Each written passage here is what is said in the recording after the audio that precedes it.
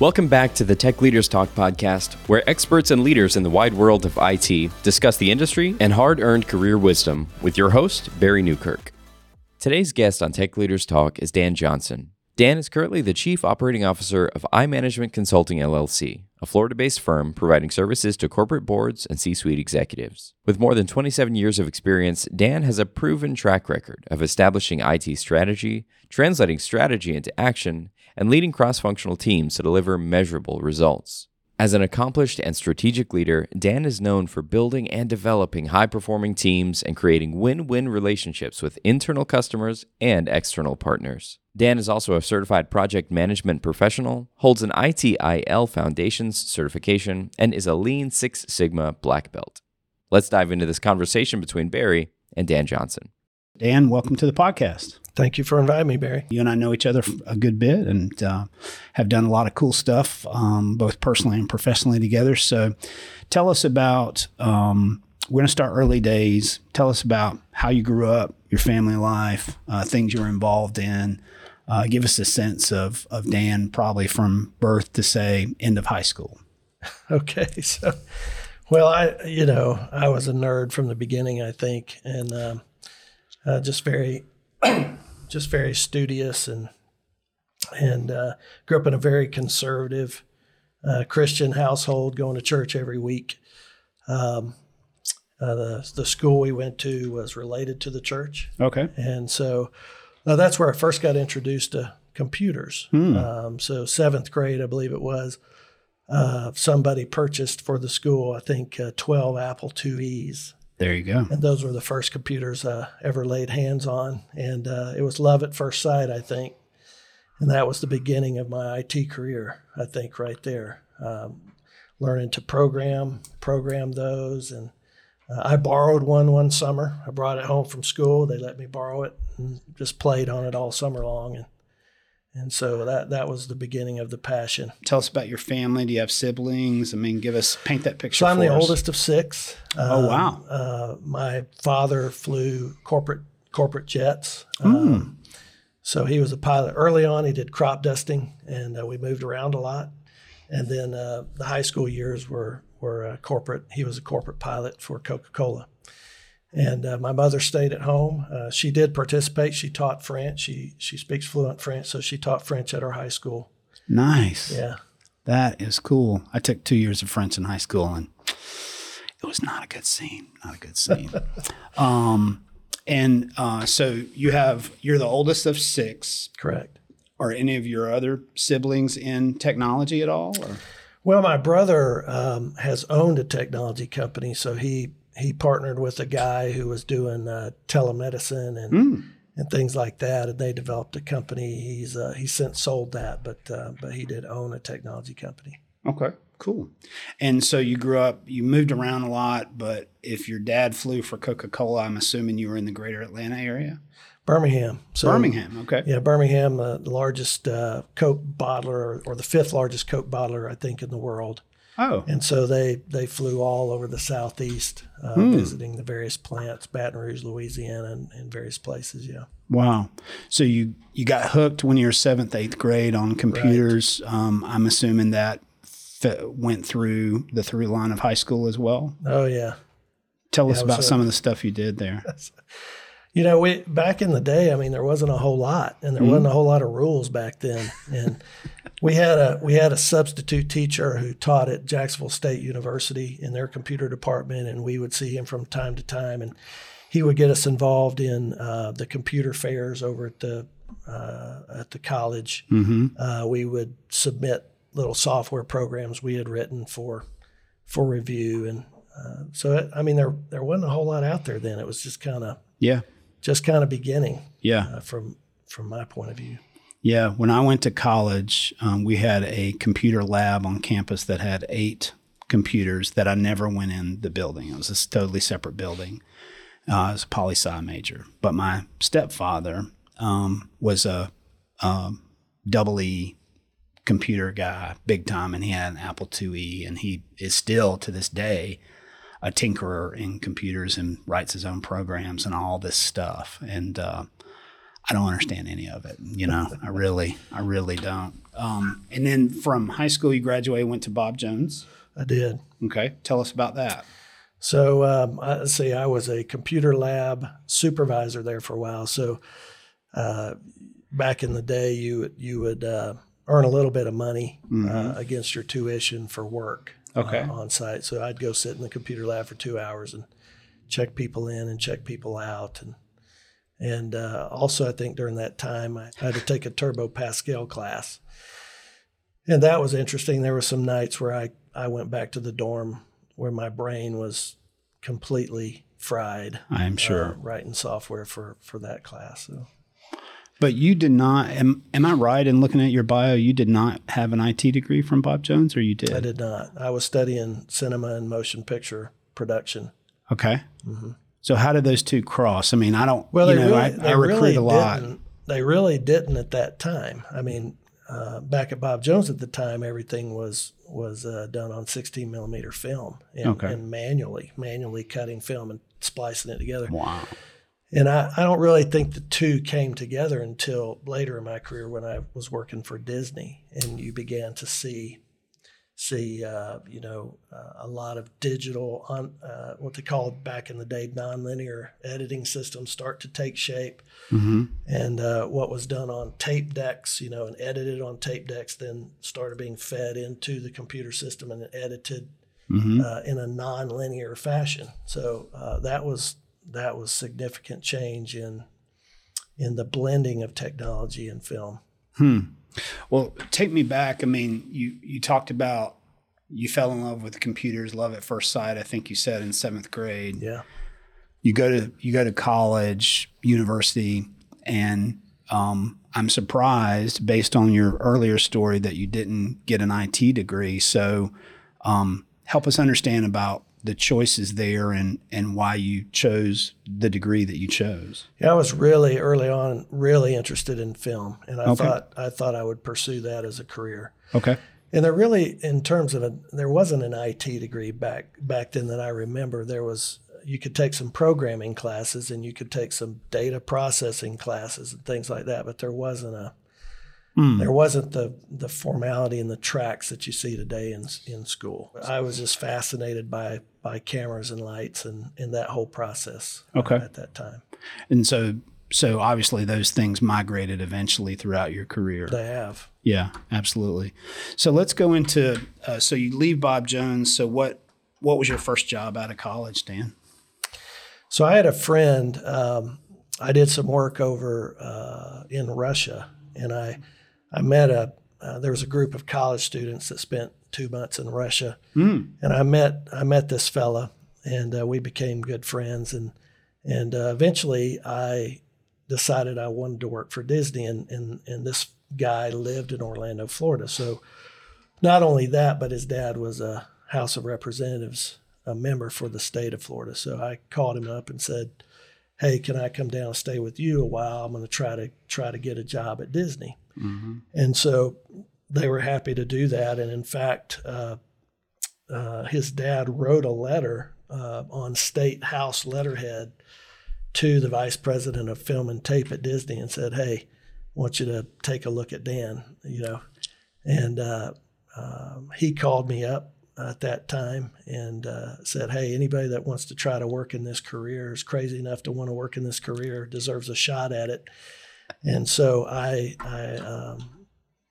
was given the opportunity to work on some Disney Channel shows at that time, production. Okay. I spent about 3 years doing that. So you were 3 years at Disney, primarily in the Orlando, Kissimmee area? Yep. Okay. Yep. And what kind of stuff did you do? So, started as what's called a production assistant, which is the grunts. Oh, okay. So just anything and everything around a production that needs to happen.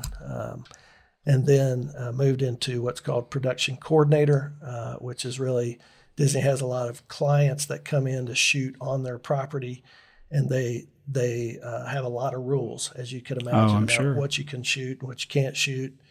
And then coordinating with all of the departments at Disney and making sure that those clients have a good experience. And so I eventually went into that role and helped clients complete their film and video projects on site there. Okay. Interesting. So why'd you leave Disney? Sounded like it was a dream job. Well, it didn't pay that well. And there were no real benefits for that kind of role at the time. Okay. And I was just getting married and having our first child. Mm-hmm. And I felt like health insurance was important. So, and that's another opportunity that came along as a contractor to the military. So there was a STRICOM division of the military, Army and Navy, simulated warfare. So they had to do with VR back in that time, as VR was. And so they needed people to work in their computer department. Okay. And so I knew a man through actually the church we went to, and he was very familiar with the fact that I was interested in computers and technology, and asked if I would come interview for a help desk position, and that worked out. So that's where everybody starts in IT, right? Help desk. It's amazing. Yeah. It's amazing. So is that kind of like when you talk about VR for the military? I mean, I picture that old, I think it's Matthew Broderick movie, War Game kind of thing. Is that? It was a little more advanced than that. Well, I hope so. I hope so. Yeah. Yeah, they were doing motion tracking back then and things like that. Soldiers on the ground with VR and okay. They could actually walk through a battle scene. Oh, how cool was that? Hide behind buildings and things like that. Okay, interesting. And so you were at that company for how long? That help desk job was a 9-month job. Okay. Yep. And what happened after that? I decided I wanted to get back into what my passion was, which was film and production, and you could throw music production in there. Okay. My brother lived in near Nashville, Tennessee at the time, and so I decided to move up there to the Nashville area and pursue those opportunities in and around Nashville. And I did a little bit with some production work up there, but I found that computer work was more consistent and provided for the family. So sure. I kind of ended up going back into that scene. Okay. So you're in Nashville now. And you ended up at Tennessee Department of Labor and Workforce, right? I did.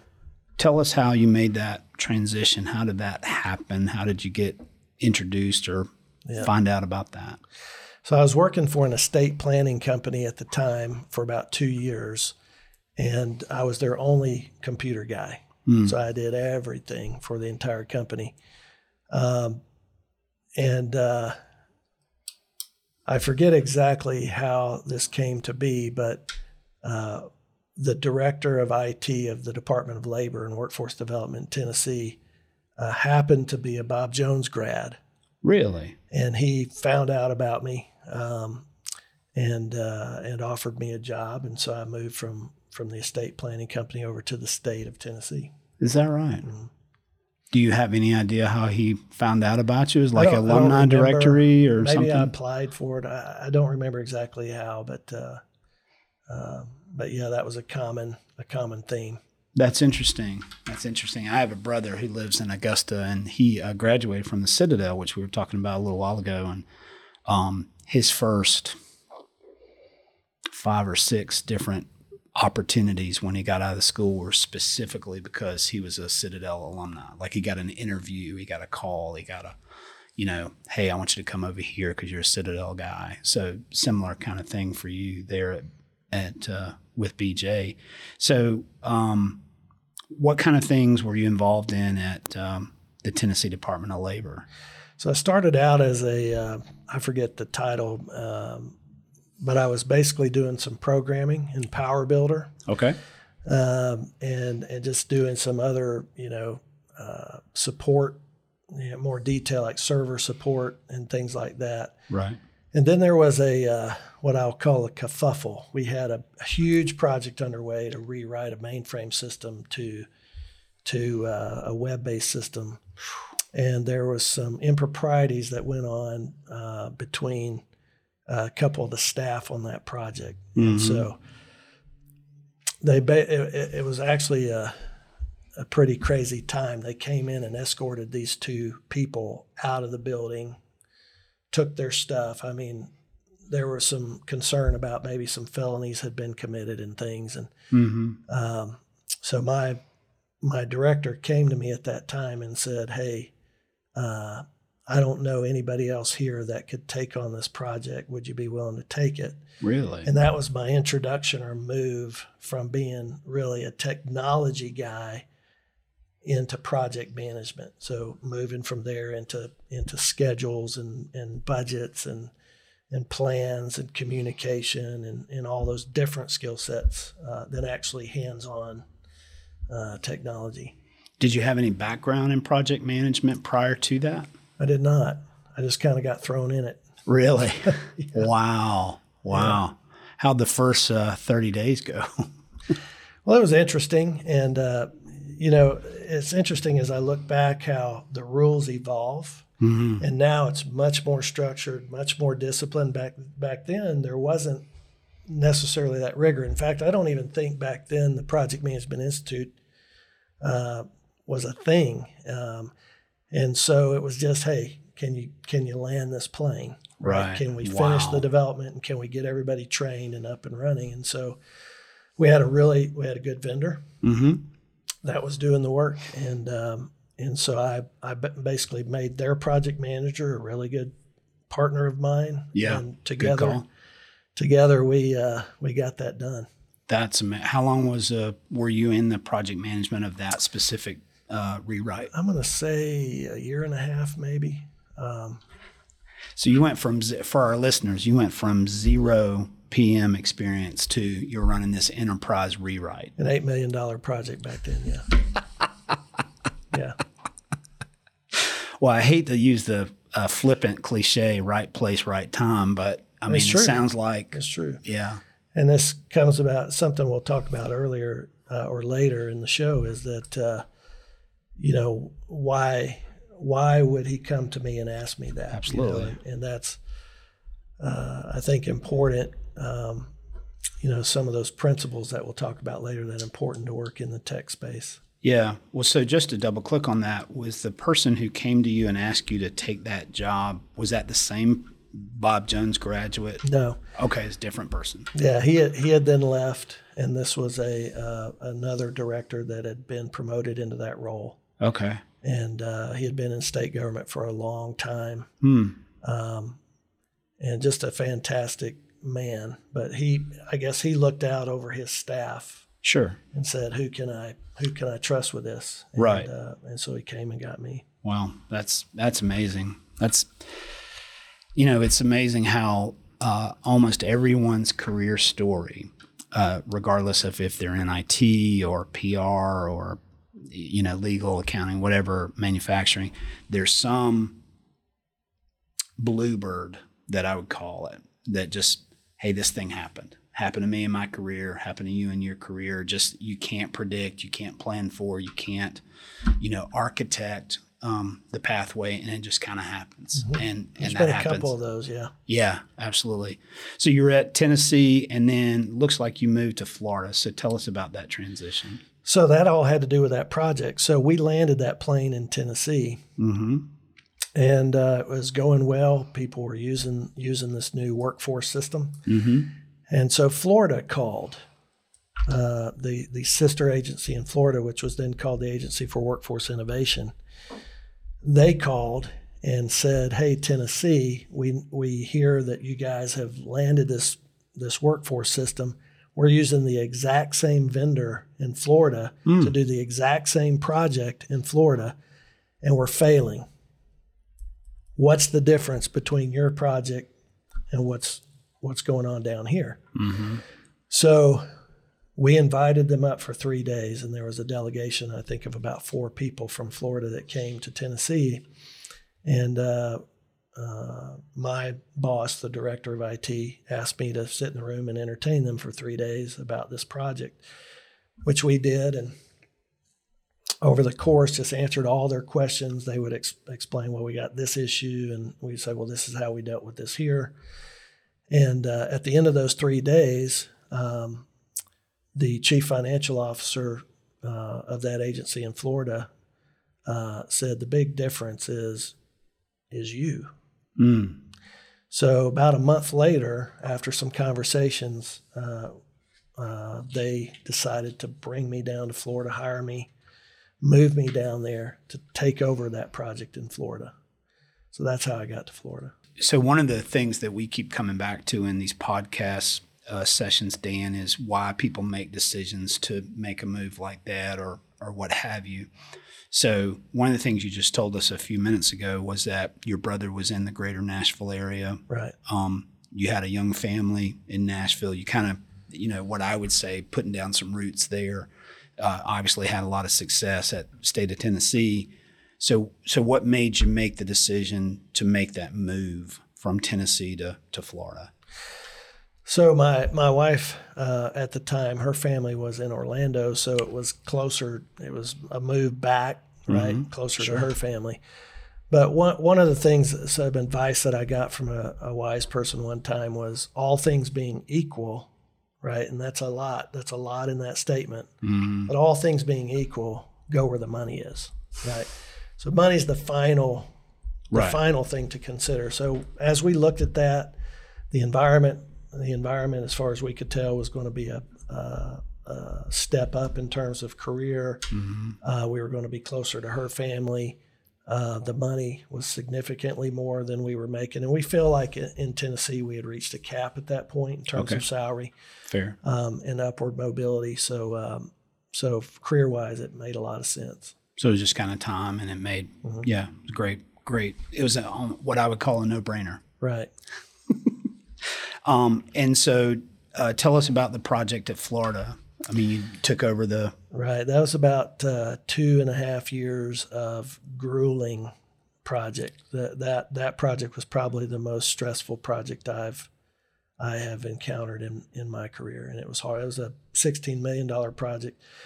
And if you know anything about the states, I think maybe California, in terms of size, you've got New York, California, Texas, and Florida, and Florida competes for third and fourth in terms of size. So their level of rigor is much greater than, say, a Tennessee or an Alabama. Sure. And so I learned professionally, I learned an entirely different set of discipline in rigor and detail, in communication and thoroughness on that project that I had not been used to in the Tennessee project. So that matured me a lot. Like, that was going to the gym and working out hard every day. Did you know that when you were going into it? Did not. In fact, I was told after I was down there that they were only going to give that project one more month under this new leader, to turn a corner. And they didn't share that with me at the time.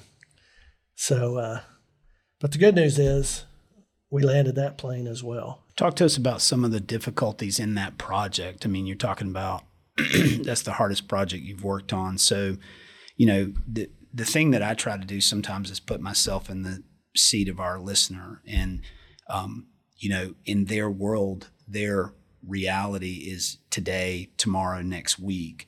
And I want them to hear from seasoned professionals like yourself and some other folks that we've talked to. Hey, there's life after the hard stuff. So tell us a little bit, give us some inside baseball on that project and why it was so difficult. Yeah, for me, the technology was the same. The business processes were the same from Tennessee to Florida. The difference was the politics and the stakeholder group. So the stakeholders of that project, remember, it had already gone south. Sure. The legislature was already heavily involved in scrutinizing it. You had these workforce boards across the state that all of these leaders of these workforce boards were in somewhat against it, right? Because it provided a level of accountability for them that they had not had in the past. Mm-hmm. And so you had all of these people scrutinizing it and in some cases against its success. Mm-hmm. And then I have my bosses who were very interested in it succeeding because that could affect their careers. Absolutely. So there were a lot of information being passed around that were true or not true, and having to navigate that all the way up to the legislative staff and out to those. I think one of the things that's important to me is pursuing truth, mm-hmm. and that truth is not always popular, and so learning how to take the truth and craft it in a way, in a message that is going to be as best received by that stakeholder group, and knowing there are people on all sides of that coin. So I think that helped develop me professionally in how I talk about things and how I present information. Knowing you, that gives me a lot of insight into why you communicate in the way that you do. I get that now. So thank you for that. So you landed that plane, as you said, and then you left the state of Florida. Is that right? Yeah, there was a consulting firm that was there in Tallahassee mm-hmm. that had some projects going in Montgomery, Alabama, which is where I was raised. I was raised in Northeast Alabama, but that's close, right? Sure. So they came to me and said, "Hey, we'd like you to move to Montgomery. We'll take care of your house. To move up there. We've got a big project going with the Department of Corrections in Alabama mm-hmm. that we think needs some help, and we want you to come oversee all of our project managers, right? Wow. Grow them to be better project managers and also help us with these Alabama projects." So I moved up there. We ended up taking that project from a $1 million project to a $5 million project, and delivering for that agency. So after about 2.5 years, they had an issue there with the pipeline, keeping the pipeline full. So after about 2.5 years landing that, the projects they had, there were others in Montgomery as well. Mm-hmm. They began to downsize. So they kind of almost shut that office down in Montgomery. Mm-hmm.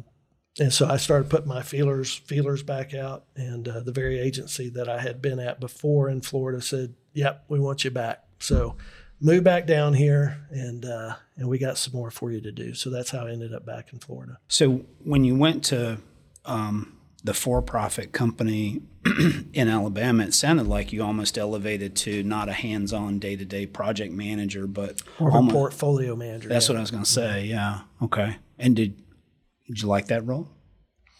I did, but I was still, at that point, I was still very much a technologist.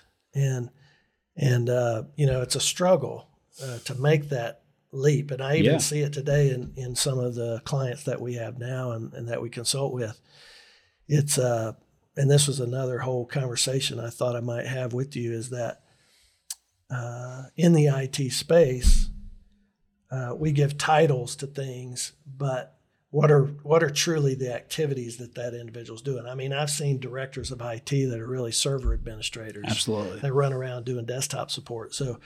So what does it mean? What does that title mean? It really means what activities are you responsible for, right? Mm-hmm. So always look at those. But truly there I was doing project portfolio management and overseeing a number of projects for they had going with different state agencies at the same time. Okay, cool. And then, so you went back to Florida. What took place there? So this is where I met one of my big mentors mm-hmm. That helped me with this transition into leadership, purely into leadership. So I went back to Florida. There was a different CIO. Mm-hmm. He didn't know me. He took me based on the recommendation of the CFO. Okay. And took me into his office, observed me and the work that I did, and then some point decided that I was worth investing in. Mm. And so he brought me into that inner circle and started teaching me things like what I think in terms of a CIO, in terms of budget, people, policies, processes, and how to orchestrate those to run an IT program effectively at a large state agency. So, and I think I worked for him for about 7 years, and that was really the transition from getting my head out of the weeds of IT up into the organizational level or the enterprise level. Okay. And then you became director of IT planning and administration at Children and Families in Florida. So he went over there as their CIO and eventually became their deputy secretary. Okay. And he called me over there to run. At that point, the state had a $20 million contract with the state data center. So there was a separate agency that ran the data center. So we had a $20 million relationship. Sure. And so he asked me to come over there and primarily see that relationship. And we were able to reduce our cost by over $1 million a year just by looking at the details of that contract and what we had on contract and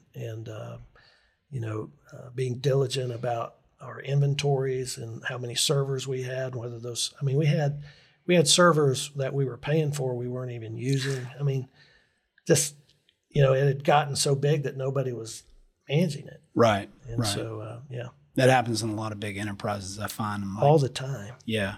Commercial, government, it doesn't matter. So then you went to KPMG. I did. Which, you had been in state government, a couple of stints, 2 different states, obviously great track record, success record.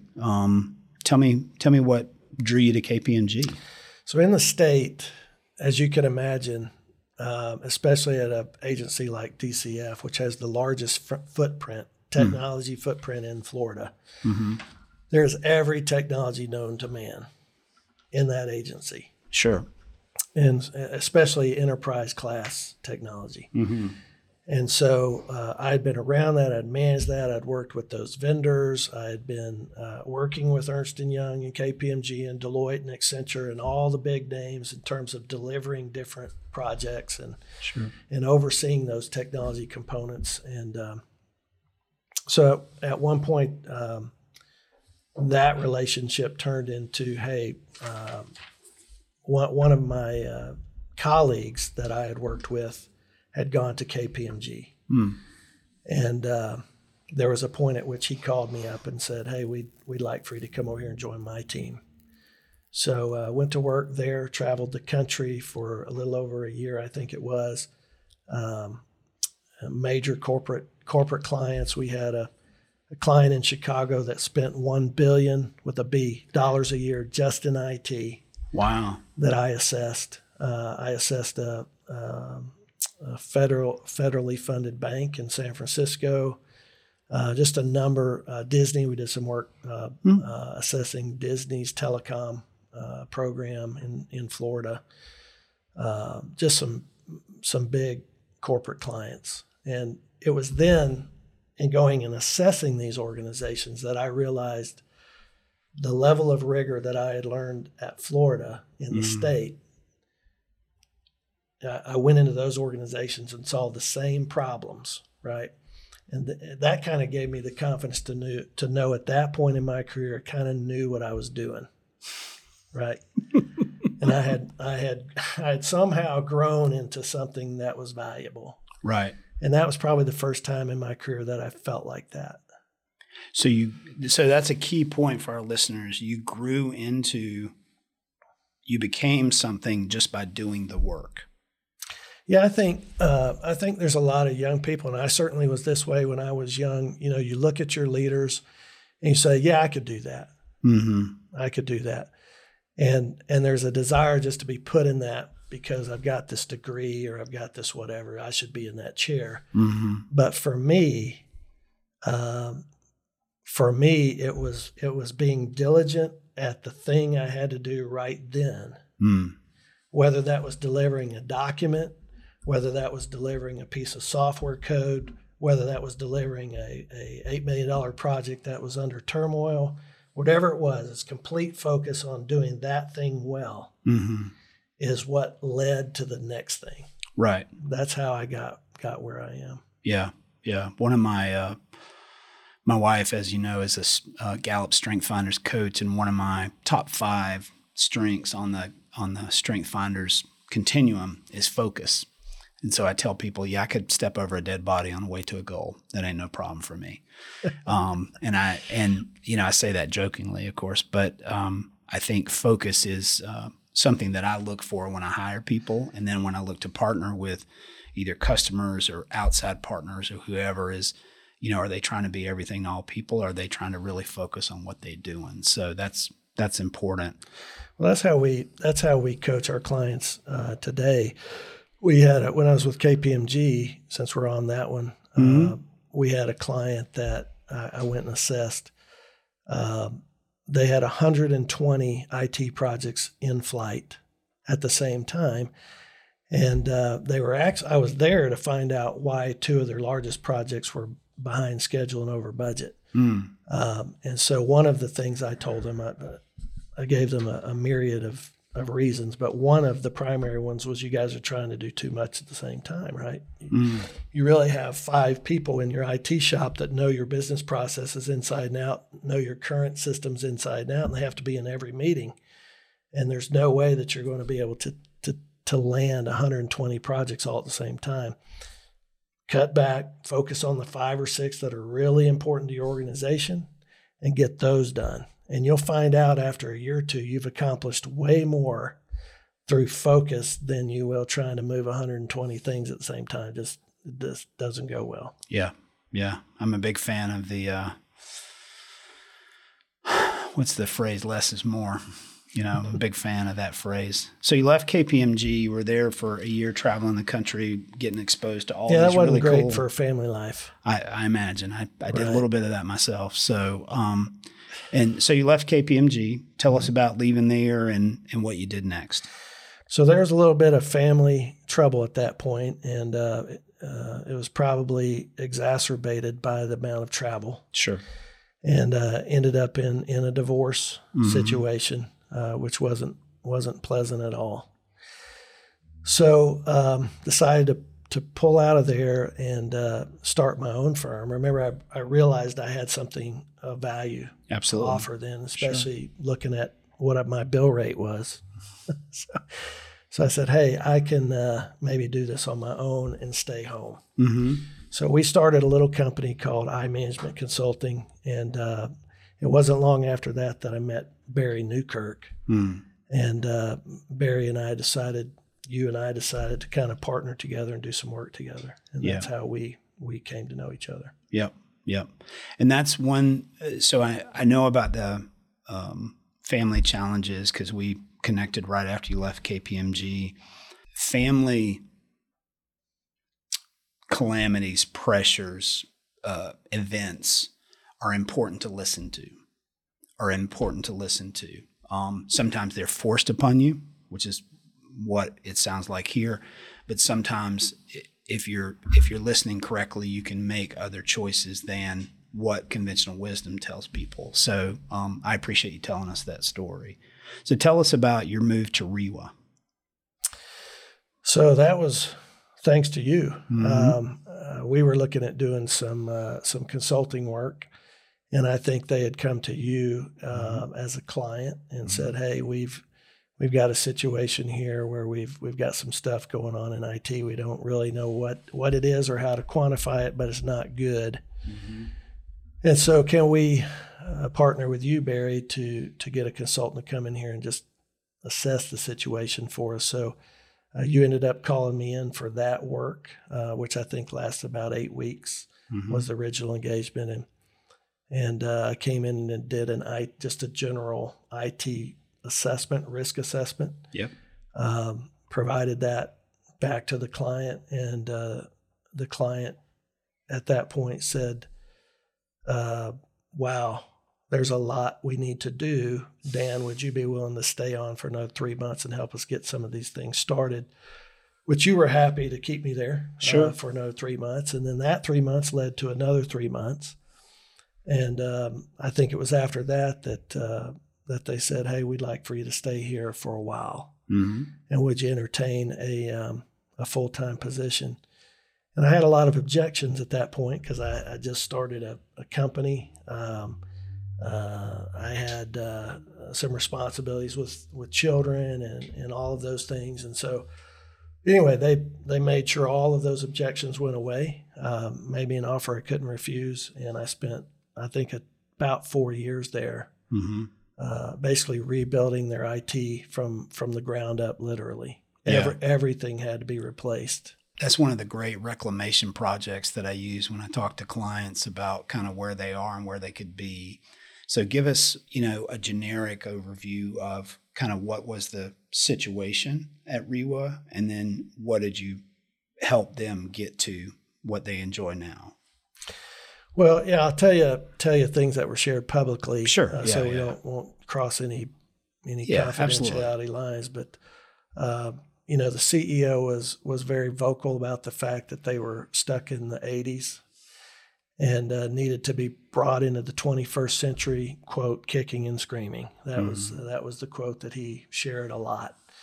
And there was a lot of truth to that. I remember visiting one of the plants when I first got there, water treatment plants, and there were gateway computers on the floor, operational, and that'll just give you a sense for.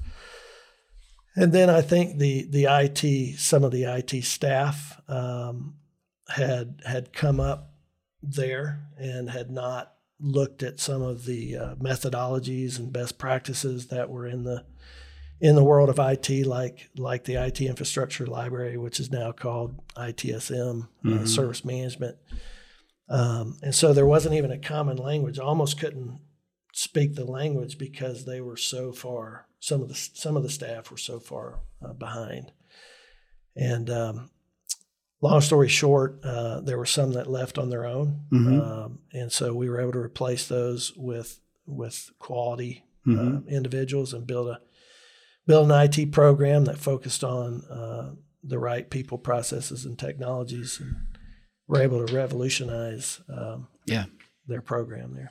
Yeah, it's a world of difference. I mean, you're right in telling the story that my wife, Tracy, actually was connected with one of their executives at REWA in some fashion. And so I got a call one day and had a number of meetings before you and I met. And I thought, these people really are in the 80s. There's no doubt about it. And so where they are now it's light years ahead of where they are now. I still have a lot of friends over there and some folks that work with us over there. So tell us about leaving REWA and kind of what I would maybe say relaunching iManagement Consulting, and the kind of work you're doing now, and how's that structured and what your focus is. Give us some sense of that. Yeah, so I met my new bride and at REWA, and so we decided, my brain is a problem-solving brain. I'm not a maintenance guy, right? Really? Let me write that down. So, I'm one that I like to solve the problem. I like to solve the puzzle and then move on to the next puzzle. So I'd gotten REWA to a point where I felt they were stable, they were in great shape, they were secure, they were on supported technologies, they had a good team. And so Ashley and I decided to, is a good way to say it, relaunch iManagement Consulting. And she has a big background in public relations and marketing, and I thought that was a good synergy together. So we got out there and began consulting, and it's been great. We love it. We really do. Tell us the kind of things that y'all are focused on, the kind of projects, clients. Give us some, paint that picture for us. Yeah, so we're advising boards and C-suite executives on a couple different areas. One, management consulting, right? So in some cases, we're coaching their staff on how to better align their activities and their processes with the strategic direction of the organization. We're helping streamline processes and correct processes that aren't working well. For example, one of my clients right now, the procurement process wasn't working well at all within IT. And so we've helped them resolve that issue. We help clients understand how to report executively out of IT, so it makes sense to the leadership. We help organizations develop strategic plans for technology and how to align that with the organizational strategic plan. So we know that every individual in IT is working on activities that drive that organization where it wants to go. Okay. Not just where IT thinks is cool to go, right? Yeah. And those are often two very different things. Absolutely. Interesting. I bet that's a fascinating line of work, something different every day, I'm sure. Oh, I love it. That's awesome. Let's talk about, you talked about a number of your experiences, and so there's a couple of themes that I'm just going to call out and have you react to. It sounds to me like when that gentleman came and asked you to be the project manager over the mainframe rewrite system, you're dropped into a number of fires to try to help kind of quell the flame. So I would call you a fireman. Would you connect to that or no? I think sometimes, especially when you get thrust into those kind of situations, you have to be, but I don't enjoy living there. Okay. I don't enjoy living in any organization where the hair is on fire all the time because you get burnt out. Sure. In fact, I've learned from my second mentor, I guess I would say, that if you plan the work properly, you don't have to live that way. Right. If you plan and resource correctly. So I think a lot of organizations don't even know how to do that. Sure. So they live in firefighting mode. Their people are in firefighting mode and always reactive. So if you can get on the proactive side of that through proper strategy alignment, proper planning, then you can avoid that activity most of the time. Okay. So another theme that I hear in knowing your story and having some experiences with you is that you're a person of high trust. And so you talked about in Tennessee, you got this job and the situation happened and the gentleman said, hey, I need you to take this over. So talk to us about trust in your life and some of the character things that you try to carry through every day. Yeah, so one of the wisest people that's ever lived, Solomon, said, buy the truth and don't sell it. Also wisdom, understanding, and knowledge. Mm-hmm. And so if you're going to sit in those, which I think most organizations refer to them as positions of special trust, there's a lot of information that comes across your desk that has to be extremely confidential, especially when you have HR type investigations against employees that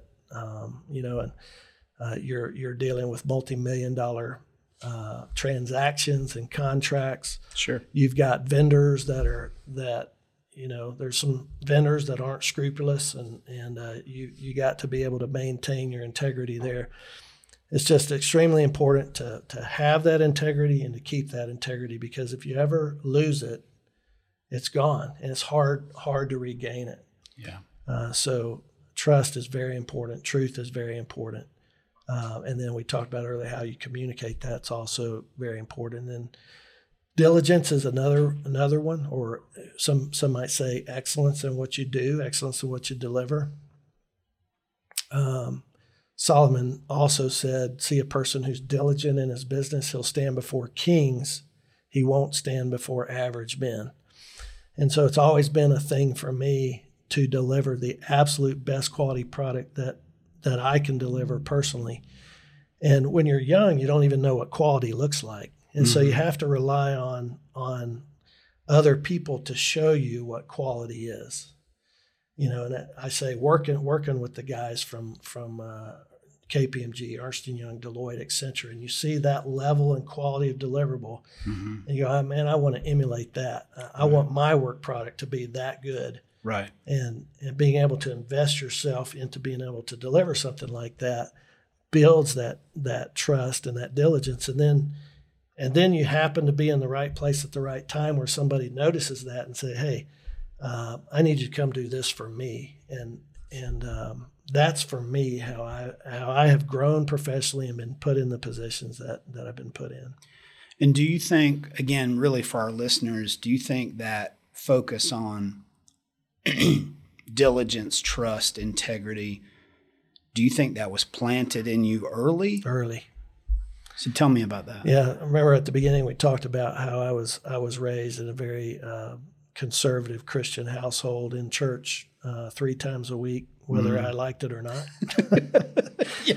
And there was a lot of focus on that, both from the school, the private school that I was in, and the church environment that I was in, and just that weekly, almost daily ingraining of those qualities, and how that was important for us to not only in our relationships with men, but our relationships with God. Yeah, absolutely, absolutely. It's a daily walk, in every sense. Are there any mentors that you want to call out specifically? Any stories that you want to tell about anybody who's kind of influenced you throughout your career up until this point, Dan? One of the skill sets that my primary mentor helped me develop was a ability to think forward. So what I've seen in consulting with a lot of the clients we have, is it's not a natural skill set for people to think in the future. They like to think right now. You talk about firefighting, they're very reactive. So, what's going to happen to me today, and I'm going to respond to that, keep the lights on. Sure. And but in order to move an organization, especially a large IT organization, forward within a larger corporation or government entity or whatever, you have to be able to see the next 3 years, and you have to be able to, how am I going to take what I have now and move it there from people, process, technology standpoint, all of that. And to be able to think in that way is a learned behavior, and it has to be exercised and practiced. It's not normal and natural for people to think that way. So he helped build that in me. And one of the ways that he did that was just, what are you doing next week? Do you know how many people can't even answer that question? As far as employees go, hey, Mr. Programmer, what are you doing next week? They're too busy with today to tell you that. And so he helped build those exercises in me that let me now look out 2 or 3 years and know what needs to be done, and then how to move these individuals who don't think in the future, how to help drive them through that in order to achieve the necessary result. So I heard a great phrase talking about that concept, Dan, one time. It said a lot of the senior folks that we interact with, like yourself, help organizations see around the corner and down the hallway. And you're right. I think most organizations, regardless of industry, focus, customer base, product, service, whatever the case might be, are so worried about what happens today, tomorrow, this week, that some of them are better than others, obviously, but the ability to see into the future is really rare. Is really rare. I'm sure Tracy has some interesting things about people who have futuristic, because that is a rare skill set, particularly in IT. It can be developed. I'm living proof of that, but it is something you have to learn. Yeah.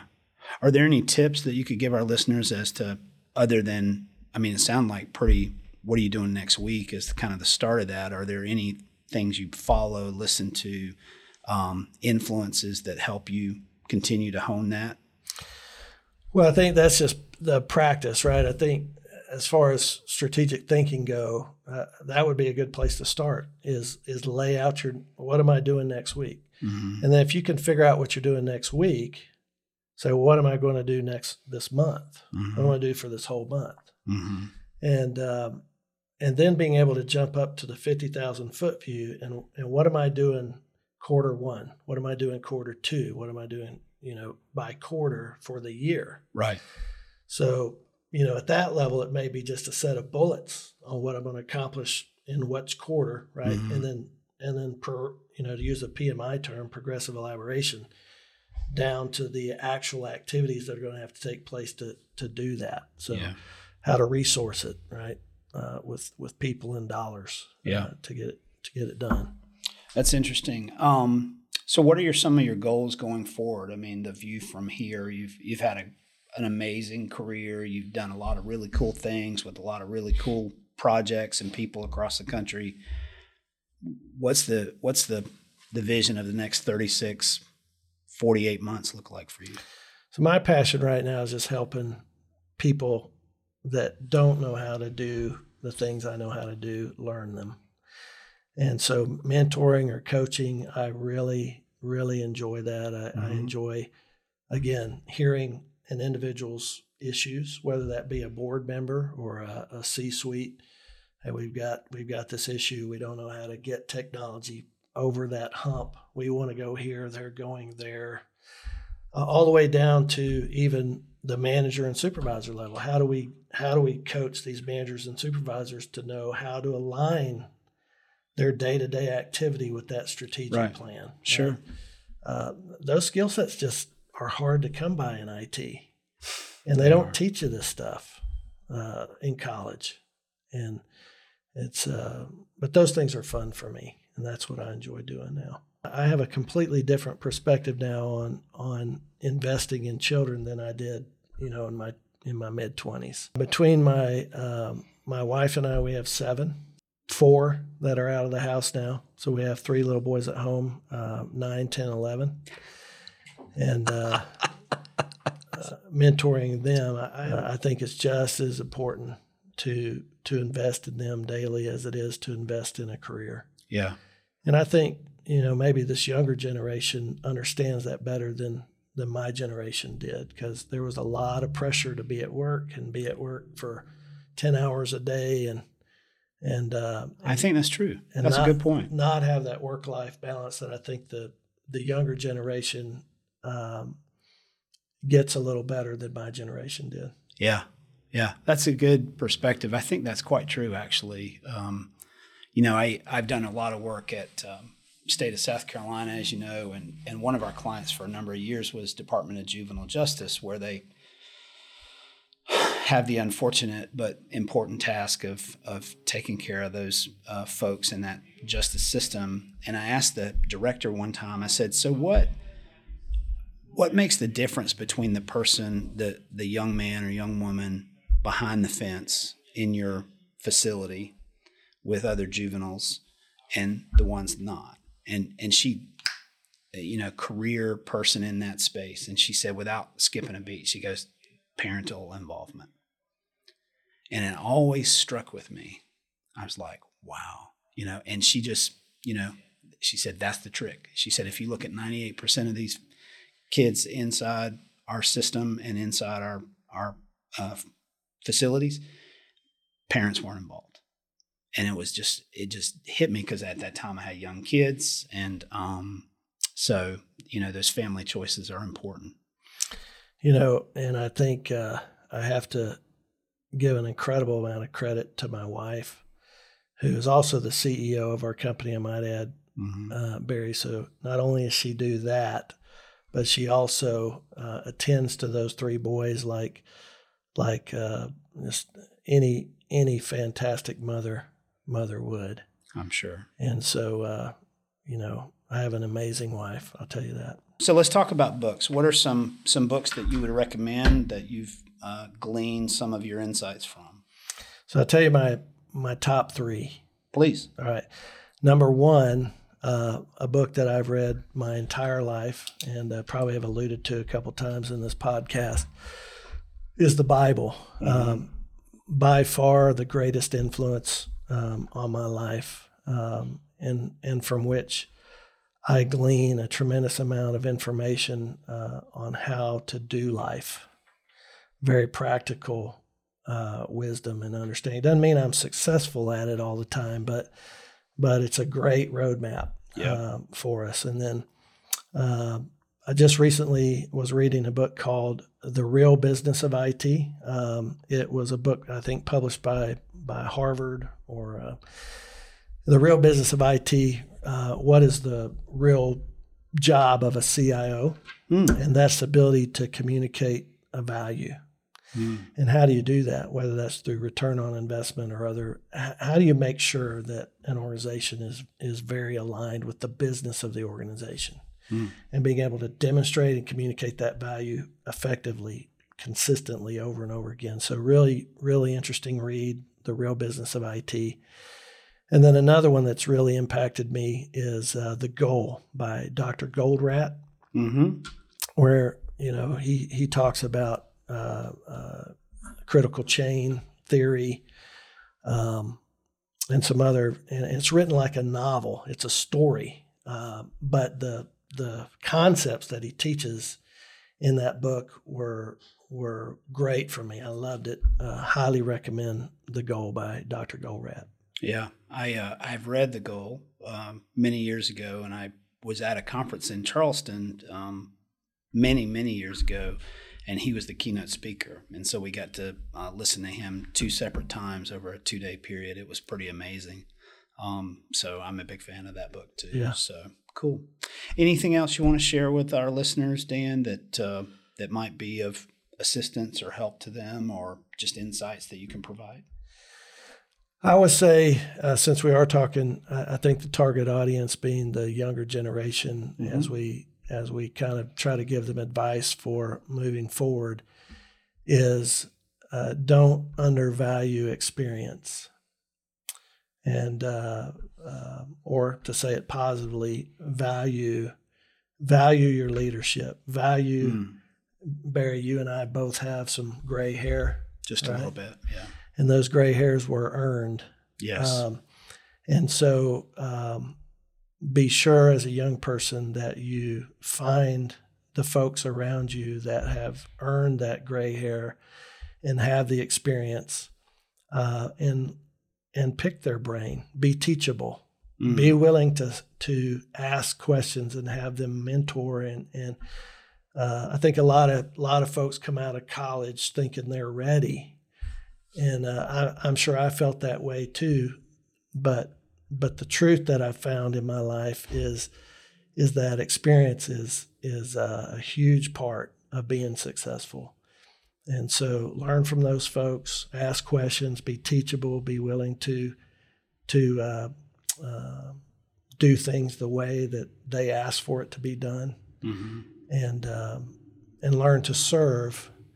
Because until you've really learned to serve, you won't know what it is really to lead. And I think that's a key point I'd like to leave today. I appreciate that. I kind of grew up in the restaurant industry, and I've always had this affinity. I think I've probably told you that I think there's great dignity in service, and there's great dignity in following a leader. Whether or not you agree with him or her, there's great dignity in that. I think the Bible teaches us that. I think a lot of the great books and tomes and thinkers, if you draw underneath, will say, hey, there's great dignity in service. And you're right, you can't be an effective leader until you become an effective server. And so I appreciate that very much. Yeah, you can't really know what it takes to deliver something unless you've actually delivered it. That's right. That's right. Well, that goes back to your experience that you were talking about. Absolutely. Yeah. Well, Dan Johnson, thank you for investing some time with us and sharing so much of kind of your journey and some of the lessons that you've learned. And we just appreciate you being on Tech Leaders Talk today. Thank you. It was my pleasure, Barry. Thank you for your friendship. My pleasure. Enjoyed it. Thank you so much. Thanks for joining us today on the Tech Leaders Talk podcast. Learn more about our show at techleaderstalkpodcast.com and follow us on social media. We are Tech Leaders Talk Podcast on Instagram, Facebook, and LinkedIn, and we're on Twitter at Tech Leaders Pod. Subscribe to our show wherever you get podcasts. And please share this episode with at least one person in your life who would benefit. Until next time, tech leaders, keep talking.